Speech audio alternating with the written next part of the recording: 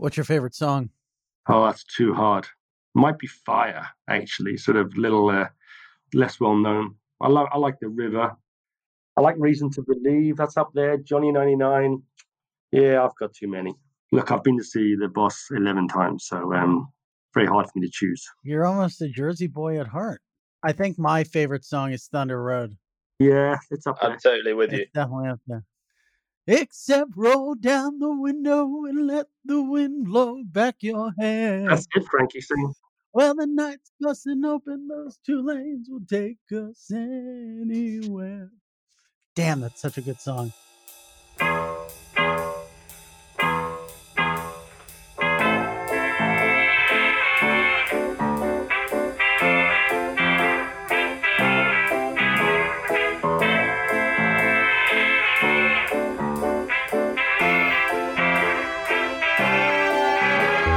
Well, we've got David Mercer, ladies and gentlemen, of LMAX Group, the FX and crypto trading platform exchange operator.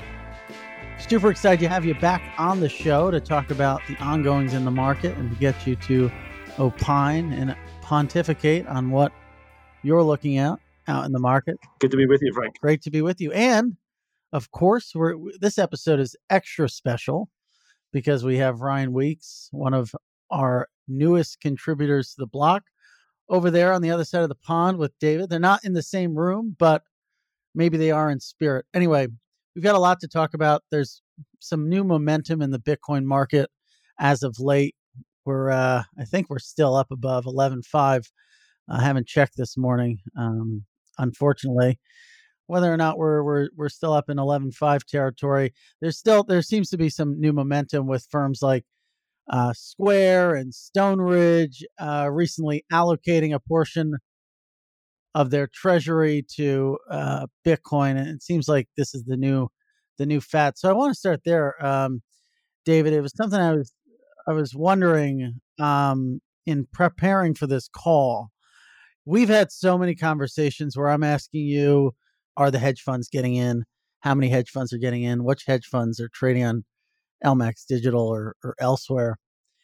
And now I feel like there's a new question, which is, are normal corporates coming to you or coming to some of your counterparties, since you guys are an aggregator of liquidity? Are they looking to, as part of some sort of treasury allocation strategy, set aside some of their balance sheet to Bitcoin? I'd say it's a trickle, not a flood. But look, everything you see, with the likes of MicroStrategy, that's all helpful. It's good PR for the asset class. I think it's inevitable. There was a report came out yesterday from a well-known asset manager that was saying most treasurers, most funds should be looking at allocating 1 to 3% of their portfolio. I think that's the case. I've been saying that for the past few years. People always say, David, well, how exposed are you? I say I'm very exposed because I run LMAX Digital. I'm basically exposed to capital markets. But in terms of everyone's portfolio, I think we've got to start at the sort of 1 to 3% range. I think every financial advisor on the street would probably say the same now. And then from there, it only goes up. What you saw PR-wise was that was someone allocating 90% of their balance sheet to Bitcoin. They could be right, they could be wrong. I wouldn't suggest that to everyone and everyone's pension fund, but certainly they're starting to look at it. You've got to remember the macro environment we live in, the seemingly interminable QE. There's going to be just inflation for the foreseeable. Where would you park your funds? And what we'd say about the crypto space, certainly about Bitcoin, is it's shown amazing resilience in one of the most challenged years we've ever had in capital markets. Yeah. And I think that's maybe what's been moving the needle, this macro backdrop that is unlike anything we've really ever seen, right? Agreed. Health crisis that's matched with an economic crisis. And we've talked about on this show plenty of times the degree to which this crisis has illuminated things about the underlying economy that have always been there. And one of those things have been maybe the value of, at the very least, DLT technology, but a high level fintech and cryptocurrencies and the rest. So what else do you think there's anything else that's maybe underpinning this momentum that aside from maybe the macro picture that's helping prices? I think everything is moving in the right direction. We shouldn't be impatient. In the world of capital markets, this is still very new. We're still at the development phase, not even at the growth phase. But most other capital markets are at the growth and maturity phase, if you like. So, what's happening? You're seeing greater adoption with grown-up institutions, across the banks, the brokers, the funds. Everyone is starting to look at DLT, as you say. And then you're having more banks entering the space, so it's easier to get access to the marketplace. And that's the key to unlocking anything. If you go back to where I started my career early in emerging markets, it was very, very hard to access the marketplace. So only a few of the large banks could access Eastern Europe or Asian products before you even started talking about LATAM. So it was very hard to access it. Now it's relatively easy. You can go to any fund, a bunch of exchanges, and you can get access to those markets. So that market access is key, and it will be the banks and the like who will provide that market access. And then likewise, the last key will be credit. And there's a bunch of smart guys out there who are looking at how we can ease the credit into the marketplace. So what do I mean by that? It's the large corporates, it's the pension funds, it's the asset managers. They don't necessarily want to take the credit risk of who'd you flip exchange in offshore jurisdiction, but they want access to the asset class. They want market access, and they'll be able to do that via banking solutions. And down the line, there's some smart ideas coming out about real audited stable coins. I'm not so sure about the central bank digital currencies because, in my opinion, they're not really crypto.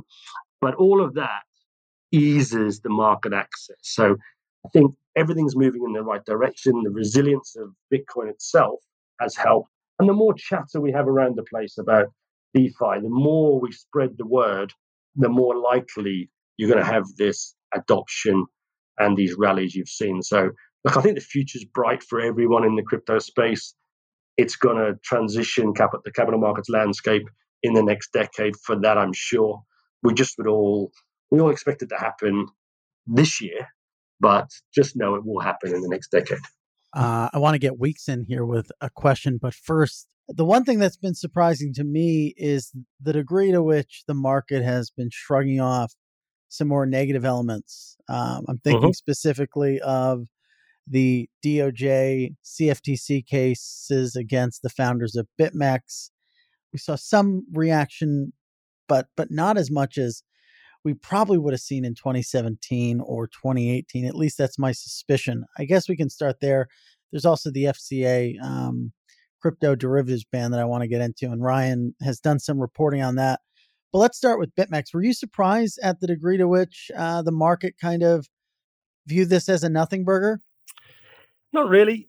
I think everyone in the business expected something to be coming down the lines at some stage. And the reality is it's a resilient marketplace now. And everyone knows some of the biggest players have been around for a while. They may or may not have been abiding by the increasing regulation you see globally. But more or less, everyone who's in the market for crypto today believes in it long term. So in the midst of that, you're going to have bumps in the road. What are those bumps in the road going to be? You're going to have security problems. You're going to have potentially regulatory abuse cases, potentially people not abiding by what are now globally applicable FATF rules. But they're bumps in the road. I mean, we're 12 years into a brand new asset class. I mean, all the other asset classes have been around for centuries, if you think about it. So Bitcoin and crypto are competing in that space. And I think the owners of the assets, and I mean the coins and the tokens, they believe in the long-term future of the product. So look, there's going to be, as I said, bumps in the road. But I think the whole of this year, you've seen the resilience of the asset class. Yeah, it's something I think we talked about last time. What do you mean by that? Like, what would you have expected to happen in the midst of this crisis that Bitcoin would have not responded well to, or shouldn't have held up so well? Well, look, I think, first of all, it was telegraphed. So there's been rumors of investigations around various exchanges for the past 2 years. So it's been telegraphed. If you happen to trade on and hold positions or hold funds at that exchange, it probably wouldn't have come as a big surprise to you. And then, of course, you saw, I don't know if it's true, I'm only reading press reports, but you see that maybe 20% of the assets were withdrawn in the first few days. I don't know where that is at today, but potentially you would have expected that to be 100% rather than 20%. But what invariably happens is the traders on those exchanges want to own the asset. So they're just going to move it from one exchange to the other. It's not like there's going to be a flight to quality. It's not like they're in terms of to another asset class or a flight to cash that you often see. So the crashes we saw in March in stocks, for example, everyone's buying, let's go to treasuries, let's go and buy gold, let's go and buy Bitcoin. Ultimately, what happens here, you're a bit worried about one of the players. So you sell Bitcoin, but what do? You buy Bitcoin. So, hey, market, unch. All you really see is a blip, perhaps on one exchange, and then there you go, everyone's bid on another exchange. So potentially, if this was systemic, that's very important to understand that, Frank. This wasn't systemic risk. Someone finds a flaw in the white paper. Someone finds a flaw or a loophole on the blockchain. That's systemic, right? And assets can go to zero. If you like real asset market, so you look at oil, there was a systemic flaw there, right? In that they couldn't deliver it, same as gold, right? So there's a fulfillment problem. That's why oil traded below zero. Because how do I get it around the place? That wasn't the case with this. It was one actor potentially undergoing some problems, some investigations. Everyone's innocent until proven guilty. That's not a systemic risk against the asset class. It happens in banking all the time, let's face it. Just go and have a look at, the regulatory history in capital markets. Go and have a look at the well-documented liquidated companies over the past 2 decades, and you don't suddenly see this, all those stocks going to zero and beyond. They bounce back. And that's exactly what's happened in the crypto market. You're seeing one large player undergoing a few issues, but it's not systemic. It doesn't damage the asset class long term. Hey, David, it's Ryan here. I'm going to jump in now and ask you a little bit about the crypto derivatives, if we could just sort of cross the pond and come back to that issue, which we've spoken about a little bit, I know already. I guess the sort of the first reaction from people in the crypto space has been that this ban won't necessarily prevent those who are determined to trade crypto derivatives from doing so. And the likely places that they'll go are either to overseas venues or indeed to unregulated venues, including perhaps decentralized exchanges which offer derivative products. And so there's been this sort of warning issued by a number of people, and I think seem to remember you may have been one of them, that this is perhaps an instance of the FCA sort of burying their head in the sand, and they're going to be a bit left in the dark as to how consumers behave when interacting with these products. But what I'm curious to sort of understand is what do you think the implication of that is? If the FCA does indeed get left in the dark by taking this decision, does it hurt their ability to influence sort of global regulations going forwards? Potentially. So, look, I'm a free market libertarian, so I don't like anything being banned. I don't mind it being regulated. I like there being a set of rules, loose rules that we can self-regulate. Okay, so I work primarily in spot foreign exchange. It's not a financial instrument, so the instrument itself is not regulated. So effectively, we have to self-regulate, self-organize, as you'd expect in a libertarian environment. So I think banning potentially pushes the people you're trying to protect into less controlled jurisdictions where they're offered no protection. That said, remember, it's derivatives, right? So derivatives are tricky products. There's no prohibition on a spot product. If someone wants to own the crypto asset, they can own it today. The FCA has already limited leverage to retail customers to 2-to-1. So not a hell of a lot of leverage. Now, okay, it sounds bad, doesn't it? You've banned derivatives, but actually you've just halved leverage, right? It's 1-to-1 now rather than 2-to-1. That's all that's really happened. And what they're saying to everyone, you can own crypto assets. You just can't own it on leverage. And by the way, I mean, we have a duty in capital markets to protect retail investors. Let's be clear on that. You know, in the UK, I'm a regulated broker. Every client has to pass a suitability test. Of course they do. And they have to say whether they understand the product or not. We have a duty of care. And frankly, any retail investor that's trading crypto assets on, say, 100-to-1 leverage needs to be protected. This is not a product to trade on 100-to-1 leverage, right? If you want to trade that on 100-to-1 leverage, you may as well go to the roulette table. It's a fair point, but I suppose what's interesting about the wording of the ban and the consultation that the FCA put out is kind of at the heart of their reasoning was that they sort of rejected the premise that Bitcoin has any inherent value and that retail investors, Bitcoin and other cryptocurrencies, and that retail investors can value these assets. I mean, you clearly, I assume, would flatly disagree with that position. And it's quite a drastic position.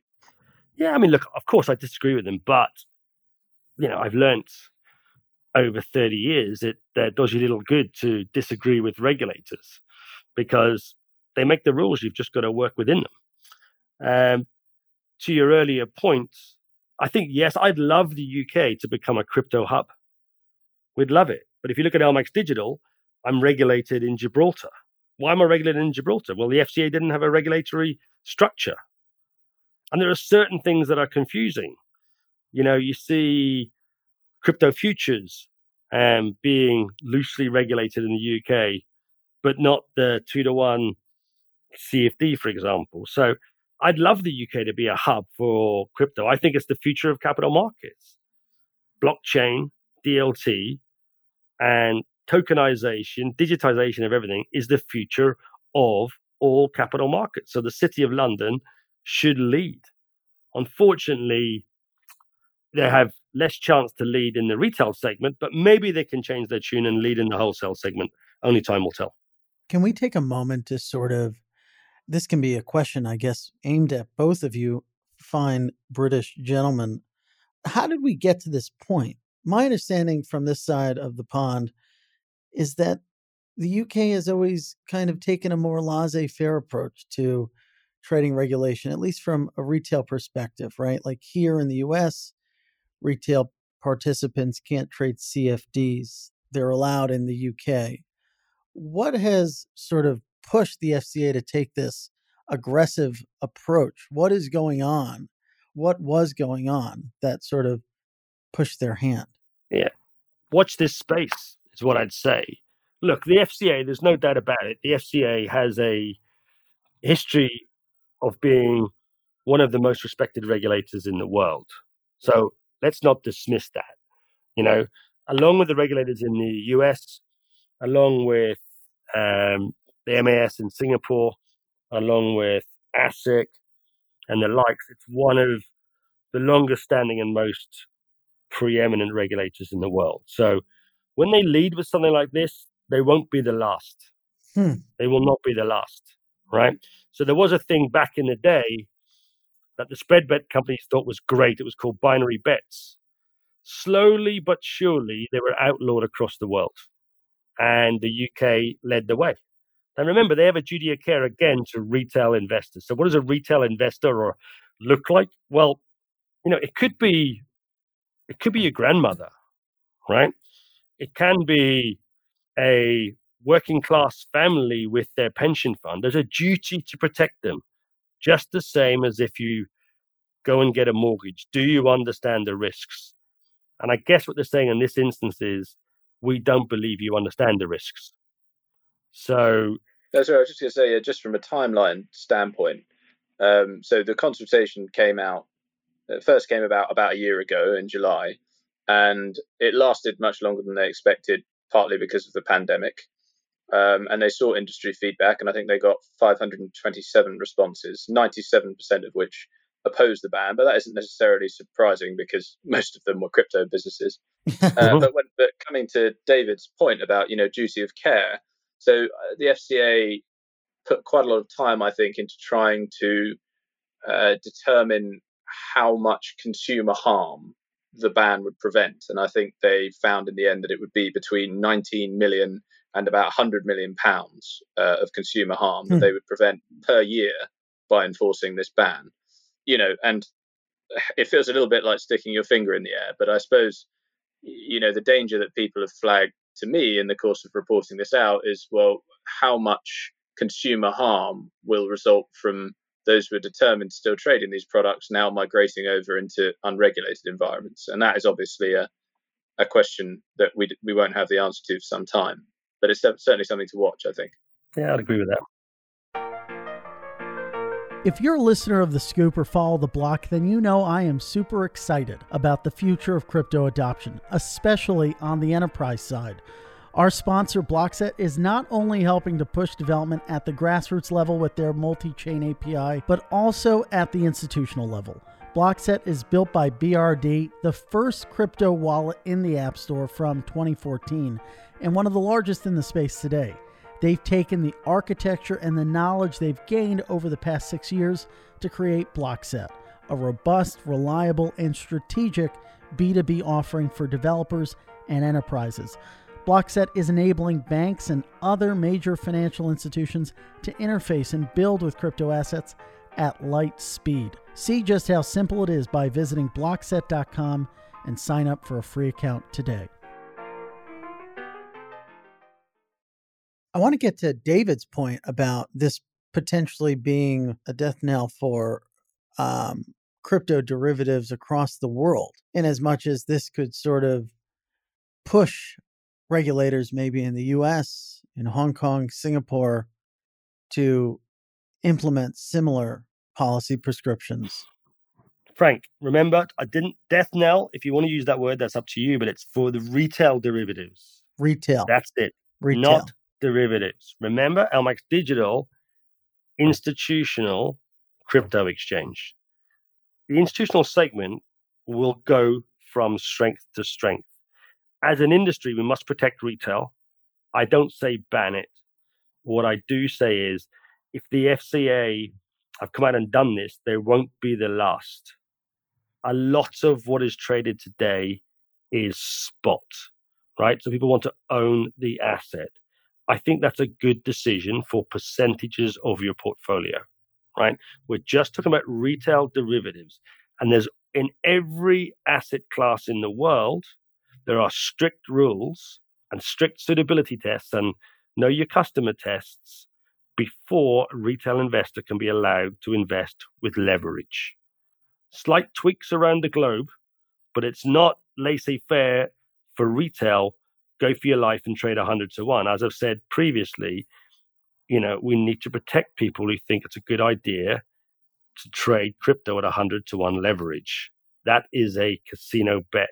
I wonder if we're going to see a cascading effect of these different exchanges. Whenever you come on the show, you refer to them as Fluzima something or other. But Hujima flips. Yeah, I wonder if we're going to see a cascading effect from this, where from either the FCA action or the Bitmex news, of exchanges lowering that leverage from the 100 levels. I think some offer 125 or more. And maybe that introduces some more stability to the market, which would then increase appetite among institutional investors. I'd be curious to know in your conversations with institutional investors they see things like 100x leverage or this DeFi mania, and that may be, even though they understand the value proposition of Bitcoin, all the peripheral stuff maybe serves as a turnoff. No, not at all. No. They like markets that move, and they believe in the asset class, right? So institutional players like markets that move. They like an element of stability. They like a real market. And actually, what happens sometimes with the 100-to-1 retail noise around the edges is that you create gaps. Now, with gaps and with market dislocations also comes trading opportunity, obviously. But I think underlying, they believe in the asset. And they, as I say, go back to everyone who's looking at this product and wants to hold it in their portfolios. Some of the biggest banks in the world, some of the biggest funds in the world, some of the biggest proprietary trading funds in the world. They're in it for the long term. They're building out desks. So they believe in the underlying. And all of this 100-to-1, there's no other word for it, 100-to-1 nonsense. It's just on the periphery. Okay? It's just on the periphery. They will operate in the real market because none of those institutions you mentioned would ever trade with that leverage, right? They simply won't, because they will never allow another exchange, platform, or venue to stop you outside of their control. And this is what happens if you trade to 100-to-1 leverage. You allow another centralized body, weirdly, and the whole crypto world should be anonymous, decentralized, and trustless. But you allow this centralized body offering you 100-to-1 to close it out for you because the market's moved $10. Okay? Institutions would never let that happen. They use leverage, but they use leverage they can control. And that's one thing to remember about all this chat about leverage. In the wholesale market, there's no limit, but you're self-limited. You and your provider are self-limited. And typically in the institutional space, you'd be looking at intraday, 10-to-1, 20-to-1 leverage, and maybe overnight, 5-to-1, 10-to-1. That's the reality of leverage. But, they've had training to understand that, and they have balance sheets to understand and withstand those moves. I think if you look at the retail space, I think it's irresponsible to offer 100-to-1 leverage to moms and pops effectively. David, can we come back to sort of institutional uptake? So we know that you at LMAX Digital work and have worked for some time quite closely with sort of hedgies and prop shops, family offices, etc. Yep. They account for most of the volume that goes through the exchange. I think that's fair to say at the moment. Correct. But you've also said for some time that you're talking a lot. You're in discussions with bigger banks and asset managers, and it always seems that they're sort of just on the cusp of kind of entering the market, but also I suppose doing business with you as one of the routes into the market. If you were to make a guess at when they will finally sort of arrive, what would be your guess? And as a second part of that question, what do you think is the big barrier still that has to be overcome for those types of firms? You mentioned credit earlier, but perhaps it's that. Mm-hmm. Oh, don't forget banking. Don't forget ABC, banking as well. ABC. Adoption, banking, and credit. So, look, if I had to guess, I say this every year. Look, I'm an optimist. I think you'll see a significant bank or two move into the marketplace in 2021. It may all have been delayed by the pandemic. Now, what does moving into the marketplace mean? They're investing real money, a lot of time, so real resource into blockchain technology, crypto assets, and digitization of capital markets. Now, the likelihood is they'll leverage what they have to start with, and what they have is brand and balance sheet. So they will offer custodian services. They will disintermediate. They'll provide credit for some of their better names. That's where they'll start. What you really want to see is, and what I will see as a stepping stone of success for the whole market, is when XYZ Bank says, we now own X 100 million of Bitcoin, right? So I expect to see that in the next 18 months. I really honestly do. And then the floodgates will open.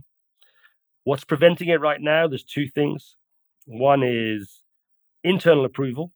So mostly you've got multi-billion-dollar companies, multi-billion-dollar banks awaiting internal board approval. That means they've gone through the compliance department. That means they've gone through their financial crime units, and they're happy to own the asset, to take delivery of a Bitcoin, for example.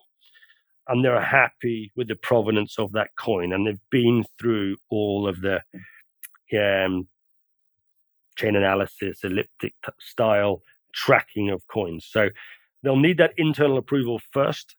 And then the second bit is, in an ideal world, they'll be looking for external regulatory approval, if not outright regulation. So those are the two things that are really stopping it. But what they will provide, funny enough, either which way, whether they own it for their own book or not, is that initially they'll provide that disintermediation. They'll provide the C of the ABC. They'll provide the credit to allow the funds and the asset managers that market access I talked about right at the very start of this podcast. I was having a conversation last night, the one that you were teasing me about when we first hopped on the phone. Don't worry, this will be the second most interesting conversation. Oh, no I'm Frank. just kidding. I want to hang up right now. No, I don't know if you know the guys at B2C2, but I was talking with Phil Gillespie, and he was kind of painting a picture of the Japanese market, which, much to my chagrin, we don't cover all that much here at the block, but we really should, because it's totally different, and there's a lot of interesting dynamics. One of which is it's really hard to get your foot in the door, and maybe this is the case elsewhere, and that's kind of the question. It's really hard to get your foot in the door as a crypto native firm, as a crypto native service provider, in terms of luring in these new market participants. And I raised the same question that I raised earlier in the interview to him last night, which is, are you in the process of, seeing firms like Toyota or the like, as one generic Japanese company, communicate interest in allocating a portion of their balance sheet to Bitcoin? And he said, basically, it's very hard, even as a firm like B2C2 with, all of their relationships and connectivity, because they're not a name brand at this point, to kind of get those deals across the board. They have SBI now, which they view as a firm that can kind of help them get those relationships in place. But I'm curious if maybe that's another impediment. The fact that there are only so many firms operating in this market, and they're still in very nascent stages, that have the brand name like a Fidelity and like an LMAX. But even still, to your earlier point, they're not necessarily structured in the same way. They kind of borrow from the parent company in many respects, but either have different insurances, as is the case with Fidelity, or even in LMAX's case, right, being regulated in a different jurisdiction. But I guess the question is, kind of going off on a bit of a tangent, is that another impediment? The fact that there aren't enough like big name brands that can sort of draw in companies from the sidelines? Two things on that, Frank. First of all, they are coming. They are trading. With that respect, and specifically looking in Japan, remember, LMAX Group has been in Japan since 2012. And it's absolutely true that in that jurisdiction, perseverance and energy conquer all things. There's no way you will open an account. There's no way you'll build a relationship in 1 year. I guarantee you, if it's your first stop in Japan, you won't open an account and you won't print a ticket. So it's not something for short-term opportunism, but it is something for long-term opportunity, because when you trade with counterparts in that jurisdiction, they'll trade with you forever. So we're fortunate in that we've had a presence on the ground there for 12 years. We've got most of the major brokers and banks in the region already trading on LMAX Group exchanges, so in the spot foreign exchange space. And guess what? 37% of all my customers in LMAX Digital trade another product with LMAX Group. So that's important. But the second part of the answer really is, if we believe in this asset class, Frank and Ryan, we need bigger names, right? The more names, the merrier. Of course, LMAX Digital wants to win. Of course, today we think we're the number one institutional cryptocurrency exchange by volume. But more names, bigger household names, bigger banks, bigger funds, bigger corporates entering the space is only good for this industry. It legitimizes the industry and it will only grow from there. But it takes time, and it takes that persistence we talk about in the Japanese market. But I'm convinced that it's happening. And those big names you talk about, whether it be in Japan, whether it be in the United States, whether it be elsewhere in Asia Pacific, whether it be in Europe, right? The first place they'll trade will be with known brands. And in some cases, they're waiting for those known brands, such as the banks, to enter the space, because they don't want to trade with, as I said, XYZ, who've only been established in the crypto space, or XYZ exchange that's only been established in the crypto space. They want to trade with known S&P rated institutions. But it's happening. Yeah. Well, I mean, I guess the flip side of that has been some so-called institutional exchanges have not done so well, despite kind of some big name backers and deep pockets. So it's not always black and white. What a lot of these big brands have done is set up another sister company and co-invested with other big brands, or they just launched the derivative. They don't touch the asset. So they've tried to protect the mothership. That doesn't work, because remember, the world is littered with it in capital markets. Great software, great technology, great backers, deep pockets, big balance sheets, but no pipeline, no distribution. If you want to build an exchange business, you've got to have distribution. Remember that stat I just gave you? 37% of all my LMAX Digital customers trade another asset class with LMAX Group. We've been around for a decade in foreign exchange. There's trust there. Trust of the technology, trust of the brand, trust of the individuals. You cannot be arrogant enough to just set up another one tomorrow called Frank Exchange and expect that the world will come. If only it were that easy. David, what's that stat the other way around? What do you mean, what's that stat the other way around? What percentage of your LMAX Group customers trade on LMAX Digital? I just told you. 36. Well, that's not true, you told me the other way around. Yeah, it is the other way around. I'm trying to think what it would be. Well, that's a good question. Well, I'll put it this way. If you imagine a third of my flow are banks, and none of them are trading crypto assets today, well, I've wiped that out for a start. But if I looked at, say, the non-bank space, significant non-bank space, that would be 50% of them. In terms of brokers, look, I've got over 200 brokers worldwide, so I couldn't tell you how many of them are trading crypto in total. It's a pretty low percentage that would be trading on LMAX Digital, just because they don't offer the leverage product or they can't operate 7 days a week. That's a big blocker at the moment, in coming from the traditional space. If you enter this, you have to change everything you do to operate 7 days a week. What do I mean by that? You need customer services. You need operations. You need payments. You need settlement. You need technologists, infrastructure, networking. You need all of that 7 days a week.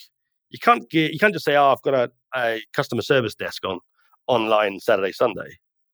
No, you need your whole operation. So there's a big blocker there, but capital markets in total will be 7 days a week within a decade. So, and in many ways, the crypto asset class is leading on that front.